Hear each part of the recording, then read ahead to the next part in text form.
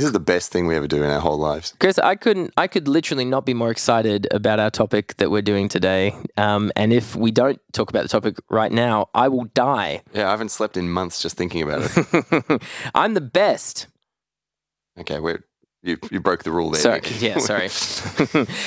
So we already, this is a rare occasion where we decided, at the last episode at the top, we decided to, what this episode's topic would be. And we're going to do hyperbole. Hyperbole. The hyperbole. We're going to enter the hyperbole. A place where everything's literally the worst and totally the best. Literally. Mm-hmm. And we're dead.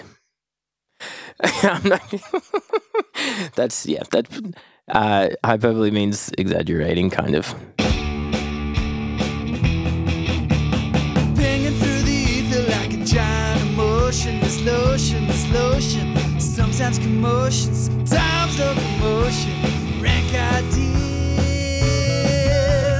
take them to the bank, ideas.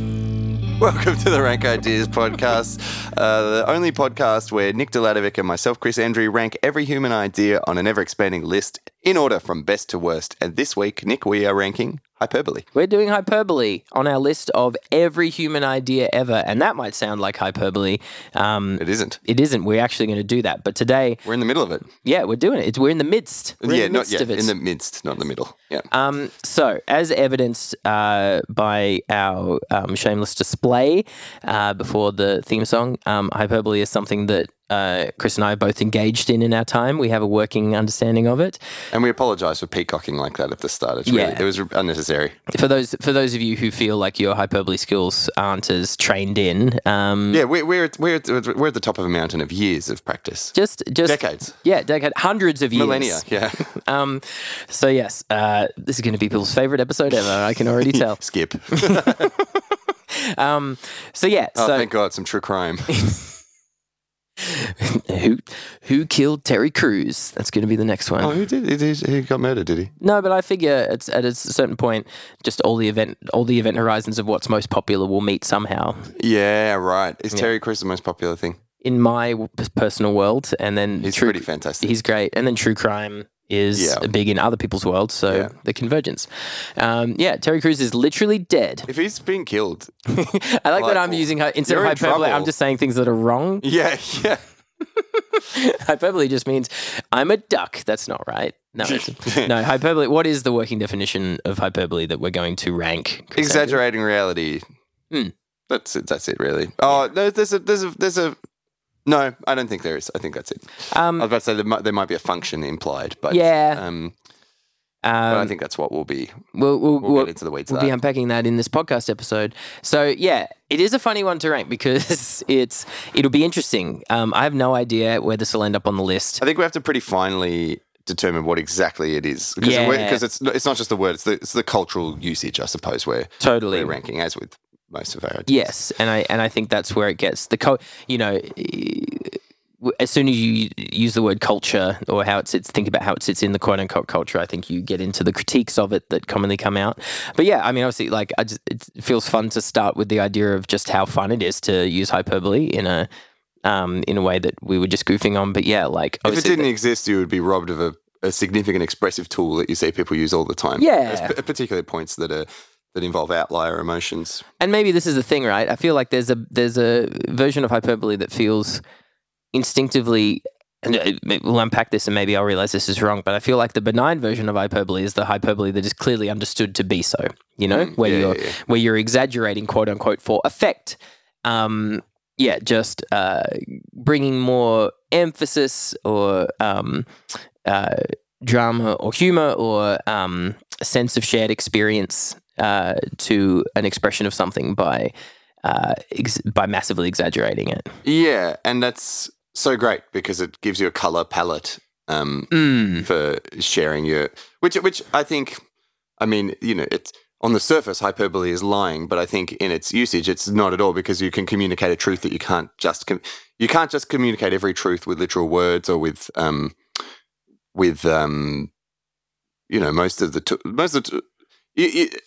not everything can be communicated at all, and so because of the emotional experience that different things have. So being able to use hyperbole as a paintbrush to illustrate your impressions of how something felt or something is so fun and so rewarding, and also can indicate hardship as well, or a lack of perspective. Like I guess that's the thing. I guess there's because we tip instantly to the dark side anytime we're not dealing with raw truths, I think. Totally. And I mean, obviously language frames, like anything, can create a sense of reality. So I guess it's one of those things where, it's a potentially benign tool that also through repetition can insidiously change your thinking around something in a way that could be dicey. But yeah, because I feel like the benign version of it, like the self-aware, here's what I'm doing and we're all clear, everyone in the room is clear what I'm doing and why, that's not lying, that's just irony, right? That's just, saying something where the intended meaning is of the words is opposite to the literal meaning of the words. Mm-hmm. This is great. So, yeah, exactly. Yeah. Step in dog poo. Totally. Oh, I'm having the best day ever. I mean, I guess that's just sarcasm. But you're putting, that's not irony. But you're putting hyperbole in. I guess irony. Yeah, the ironic. But again, sometimes it's hyperbole. Probably is just sarcasm sometimes. But I guess the more specific irony version would be saying it's just like, yes, this is me saying I would rather die than do something. I love doing that. Yeah, I love doing a really ramped up version of my favorite thing. It's like, and I'm so obnoxious. Like my version of it is my favorite thing to do is to use the prefix. I think I can say without hyperbole that I would rather be shot into the sun with myself and all my loved ones than spend another second in this artist Q&A session.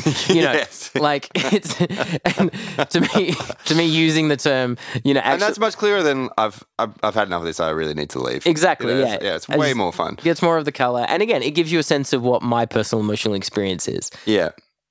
It also, like anything, I mean, I guess coming back to jokes, which we rank quite highly, one thing we identified as a cost in the potential of jokes is the idea of the joke not being shared or shareable by everyone in a space at all times.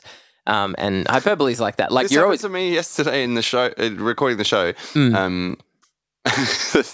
The sound guy Prince said to me, "You want some reverb?" I was like, "Yeah, crank it up 100%." And it's his third week at the theatre, and he put it on 100%, like because he's like, "Oh yeah, okay, that's the measurement of the amount of reverb." And it was like just during a conversation. Yes. Yeah, so good. So good. It can go awry when not shared. And I mean, I love obviously the other thing.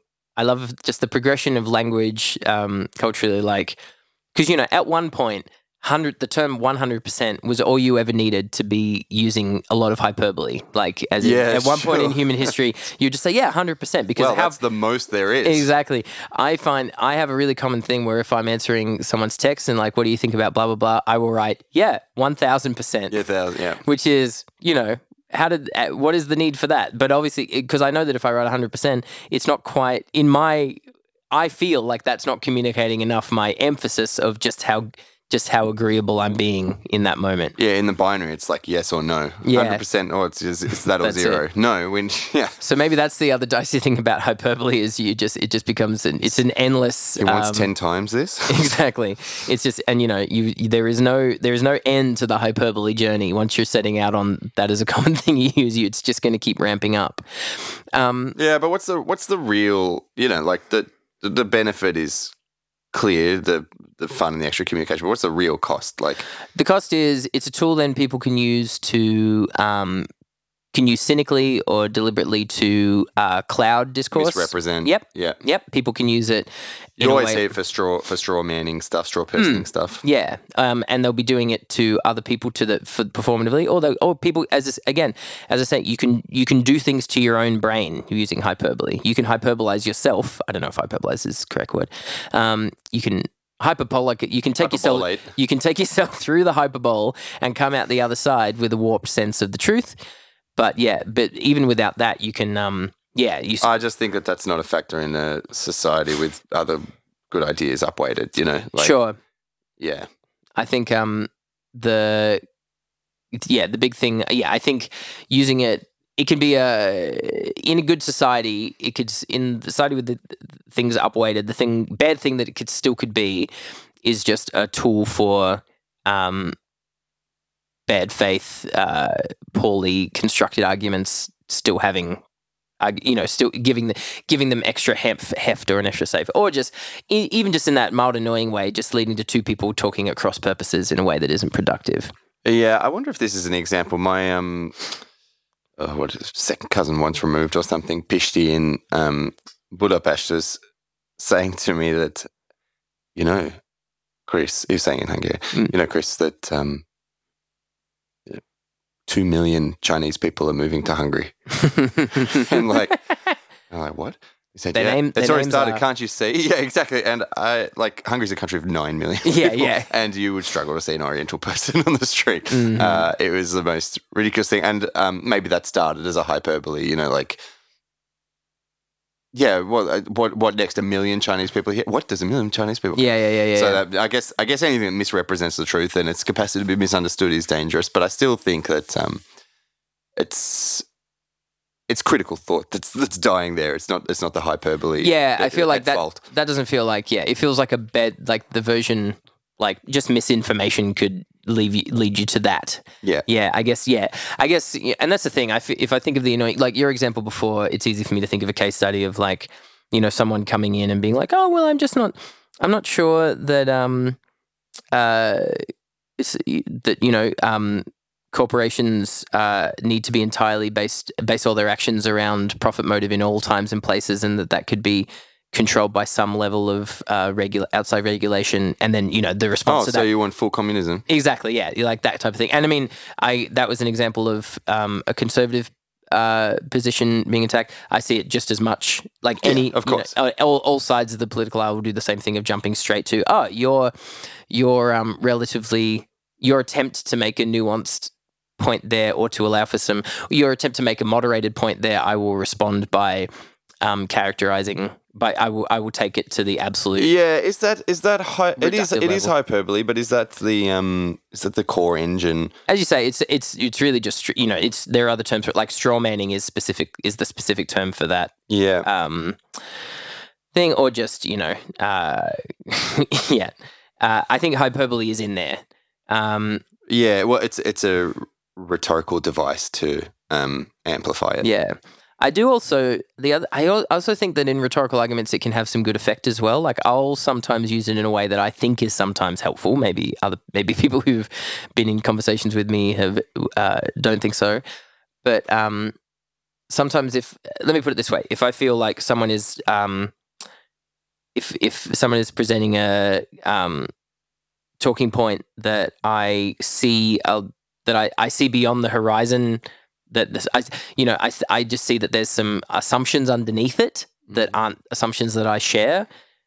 Sometimes I'll just want to attack those assumptions rather than get into the weeds of the specific, policy debate. Right. And sometimes the way I'll do that is just to be like, okay, well, fine then. Imagine a world where blah, blah, blah. And I'll just posit the most extreme version of what they're saying. And then I'll be like, so I can take it to a point of, so what's your point? Like, as in, like, even if, the other way I'll do it is be like, cool, I'll allow that that's right. And then I'll actually, I'll discuss the topic with someone by actually just jumping straight to conceding their point, and then jump straight into the implications of that. Because I feel like once we go there, I detect that their argument is actually weak in a way that is better exposed by. Yeah, and by you can do this with your own thinking as well. Yeah, I think that's a real virtue of hyperbole. I think it's one that I use all the time when I'm trying to interrogate ideas that I think are bad at their core, and I'm not sure why, or I'm not sure what it is. You just extrapolate an exaggerated version of the same thing. And this isn't the same, and it's not quite the same as hyperbole, but it maps to hyperbole again is sort of baked in there. But it is something that I've had good conversation experiences of just being like, because if someone's trying to argue a point and you maybe agree or disagree with it, I don't know. It just feels often just so fruitless to just get into that argument when I can just let the person have that point and then make them. It's just fun. Like, and I want people, as you say, I want people to do this to me as well. Let's follow your line of logic all the way, and then let's, like, in a world where your point is right, let's explore the implications of that. Mm-hmm. And usually that's where you can. it creates a more good faith conversation a lot of the time as well, because the person won't be as defensive around those layers, because they maybe haven't criticizing their point. Yeah, they maybe haven't had to argue or think, or maybe even think into those layers before, because they've never had their point accepted. Maybe, but yeah, it's but again, that's not quite hyperbole. I think, like, at the core, like, in the real world experience of hyperbole, it's like mostly fun, or like I don't know. There's mostly that expressive element that is satisfying and rewarding, and I think that sort of stuff is a bit transcendent. Like, there's a value there that's like I said, we've ranked jokes high. Yeah, and exactly. It's kind of a type of joke in a way, like, or it's often it doesn't necessarily have to be humorous, but I think it has that same, it's a device. It's a multiplying factor on, like, the weight of whatever it is you're saying in a way that just lets you find higher mountains and lower valleys. It reminds me, eventually we're going to have to rank swearing, which I think will be a fun episode. And I think swearing, it reminds me, like, might do a bit of homework for that one whenever we do it. Get some swearing in other languages, because that's always nice, really satisfying. Off the top of my, like, not to jump ahead, because we did that episode, but I do feel like my instinct about swearing is that has specific value because of its transgressive nature. Yeah. And, like, the point is that you're transgressing a norm, and that's expressing something about where you're at in that moment. The coding that's meaningful. Beyond and hyperbole is like that. Like, to me, the value of hyperbole is it helps you express specifically where you are. And I guess in a way it comes down to a very simple, maybe a lot like jokes or a lot like swearing. If someone I like or I'm feeling connected to in the moment is using hyperbole, I'm loving it. If someone if someone is already irritating me, or I feel I'm othering them, then I'm more likely to be judgmental or annoying. Exactly. Hyperbole. Which I think comes back to your point that in a world where we're ameliorating the worst outcomes of othering, then hyperbole will get a potentially higher slot on the list. Hey, how's this for an idea? What about, are all stories hyperbole? Yes. Yeah, because they're like, we're not dealing with reality, we're dealing with characterizations, and we're dealing with deliberate exaggerations or exaggerations. You're blowing stuff up. Thanks for saying that, because now that makes me, in the same way that I put story in my sites all the time, that makes me go, that is one of the things that irritates me about story form, is that it has to blow things up to exaggerated proportions to be hooky, or we have the sense that you do. But I don't think the hyperbole carries anything like the same, totemic role or whatever. Hyperbole doesn't, as I say, hyperbole doesn't have to be reductive. It can be expansive. The fact, almost what I was talking about before, where I'm like, it has no inherent authority, like, for sure. There's no misplacement of it, I don't think. For sure. Yeah. Sorry. No, but it is. I do think, there are costs in there. I don't know. Like, do you have a sense? So if we're looking at the list in terms of, if we've got our really rough 4 quadrants where you have, it's not a garbage idea down the bottom, and it's not, I don't think it's like right up at the top in terms of ideas that are discrete and essential. No. So it's either so we've got kind of our 2 middle quadrants. My instinct is bottom of the middle, like is it like bottom of the second? Yeah, where it's stuff where there are costs engaged. Yeah. Sorry. I mean, like, around 50%. Yeah, gotcha. So which is funny, because at the top of this episode we said we were in the middle of it. Prophetic. Huge. So around the middle, I feel like at the moment our sort of middle idea is around the middle numerically, and also just has a real middle vibe, is taxes. Is where you've got that idea of What do you think? I think probably better. I think it's better. Above that, we've got playing it cool. I feel like it's kind of weirdly comparable to playing it cool, because it's a performative engagement tool. It's a way to be in. It's a way to be in space as a social performance, or as a communication. It's a thing that you're communicating. It's a communication state. It's difficult because, failing to play it cool can result in, the end of our species. If the right people, or the wrong people, as it were. Totally. Do it, which makes me think we probably put that too low. No, there are other forms of doing the same thing. Yeah, and I mean, we've got some good stuff above playing it cool. Yeah, cool. We've got like, shorts, for instance. Yeah, shorts. Do you want to just actually? I almost never get you to look at the list, Chris, because I don't have a brain for it though. Since we're in person, but yeah, so taxes is there. All right. You know, it's getting better and better. Oh, the top of the list is very good. You're right. I think it's below lunch. Yeah. So it's lunch was the first one I thought of actually. Yeah, when you're like, where in the list does this sit? Because it's a joy. It's not the only one. Totally. But I think lunch has fewer downsides. I agree, and I mean lunch. Under that, we've got logic. I think is. You got to put it below logic. Yeah, harnessing electricity, shorts, cause and effect, playing it cool. It feels like it's around there. Taxes, acting, pets. I reckon above taxes. Yeah. Above taxes and below playing it cool? Yeah. Yeah. Yeah. That does feel right. To be honest, I could flip it with playing it cool. I'm not really... I feel like with playing it cool, you've got the potential to... You can, hyperbole is never going to ameliorate the worst of human nature in the way that playing it cool Playing it cool is a life practice that has a lot of edification baked into it. Hyperbole is a life practice that it can be fun and benign, but doesn't necessarily, it's more important to me than I would have thought. Like at the start, I would have thought, whatever, who cares, way low. But then as we've talked about, I'm like, you know what? There's so much fun and joy, and and even like there are critical thinking benefits as touched upon. Above taxes is pretty high on the list, and we've got and we also have jokes. We still have and we still have jokes. Quite like jokes is number 3, and so I feel like it's a nice value adder to jokes. Okay, but then there it is. Yeah, sweet. We did it. Very good. Yeah, let me just quickly count what slot that puts it in. Let's just do, since we're going to come in, since this will be a shorter episode, let's just do a recap of the whole list. We're coming up to episode 50, so it's a good time to do it. Coming in hot.